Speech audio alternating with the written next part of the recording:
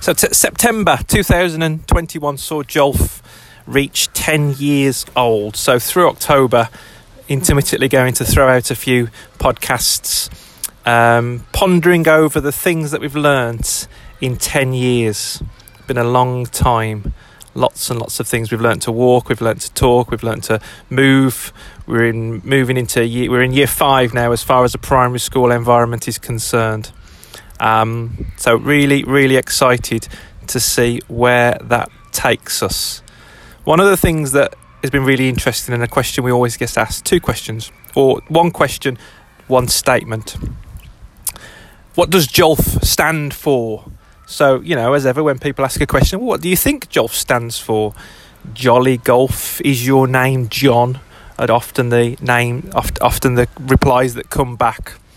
And as soon as I say junior golf, then people go, of course. So one of the things when we set up JOLF was what we're going to call it. We wanted to give it a bit of a frame of reference.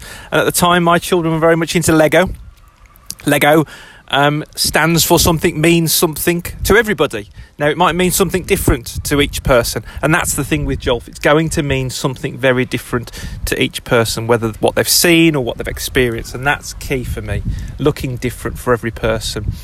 Lately, especially since we've had the JOLF van, people often say to me, you've spelt golf wrong, which is brilliant. I'm like, yeah. So even just dropping my James off at his new secondary school, the amount of times I hear these secondary school children walk past and go, you've spelt golf wrong. Well, maybe golf for children was wrong all along. And it's not necessarily about being wrong. It's maybe looking at things differently. And that's one of the key things, I think, over the years. We've looked as far as children's golf and children's experiences of golf, and also parents and families, we've looked at things differently. We don't take the norm as the norm. You've got to hold it correctly, you've got to stand correctly, you've got to swing the club correctly to hit the ball, you've got to do all those things correctly before you start. You've got to have all the rules in place. You can do it how you like. Golf is a game, it's an activity to be enjoyed, on your own, together.